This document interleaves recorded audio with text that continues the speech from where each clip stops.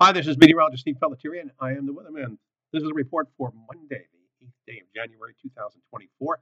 First, to take a look around the nation, airline hubs basically in the New York, Newark area, JFK, all looking very good for Monday, as is Boston, D.C., Charlotte, and Atlanta. The weather situation looking pretty good, as it does also down in Miami.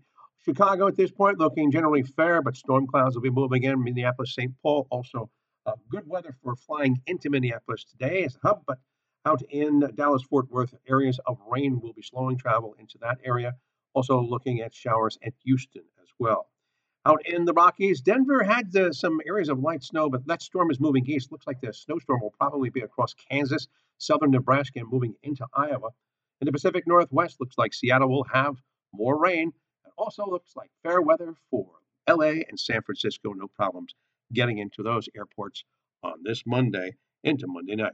Well, the situation for the Northeast corridor from D.C. to the Boston area after the rain, sleet, and snow that we had over the weekend, it looks dry for today, but more storm clouds moving in, and it looks like some hefty rains will be moving in the latter portion of Tuesday and Tuesday night. Plenty of sunshine for the day, some fair weather clouds, and temperatures ranging up to 40 to 45 on Monday. At night, still cold, mid to upper 20s, but warming up with increasing clouds on Tuesday. Rain in the afternoon and evening.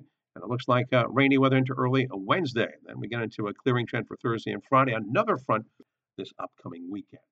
Sorry for the air quality, the quality of the report today. Looking at some technical difficulties. We'll have it all straightened out tomorrow. I'm meteorologist Steve Pelletier, and I am the weatherman. Thanks for checking in.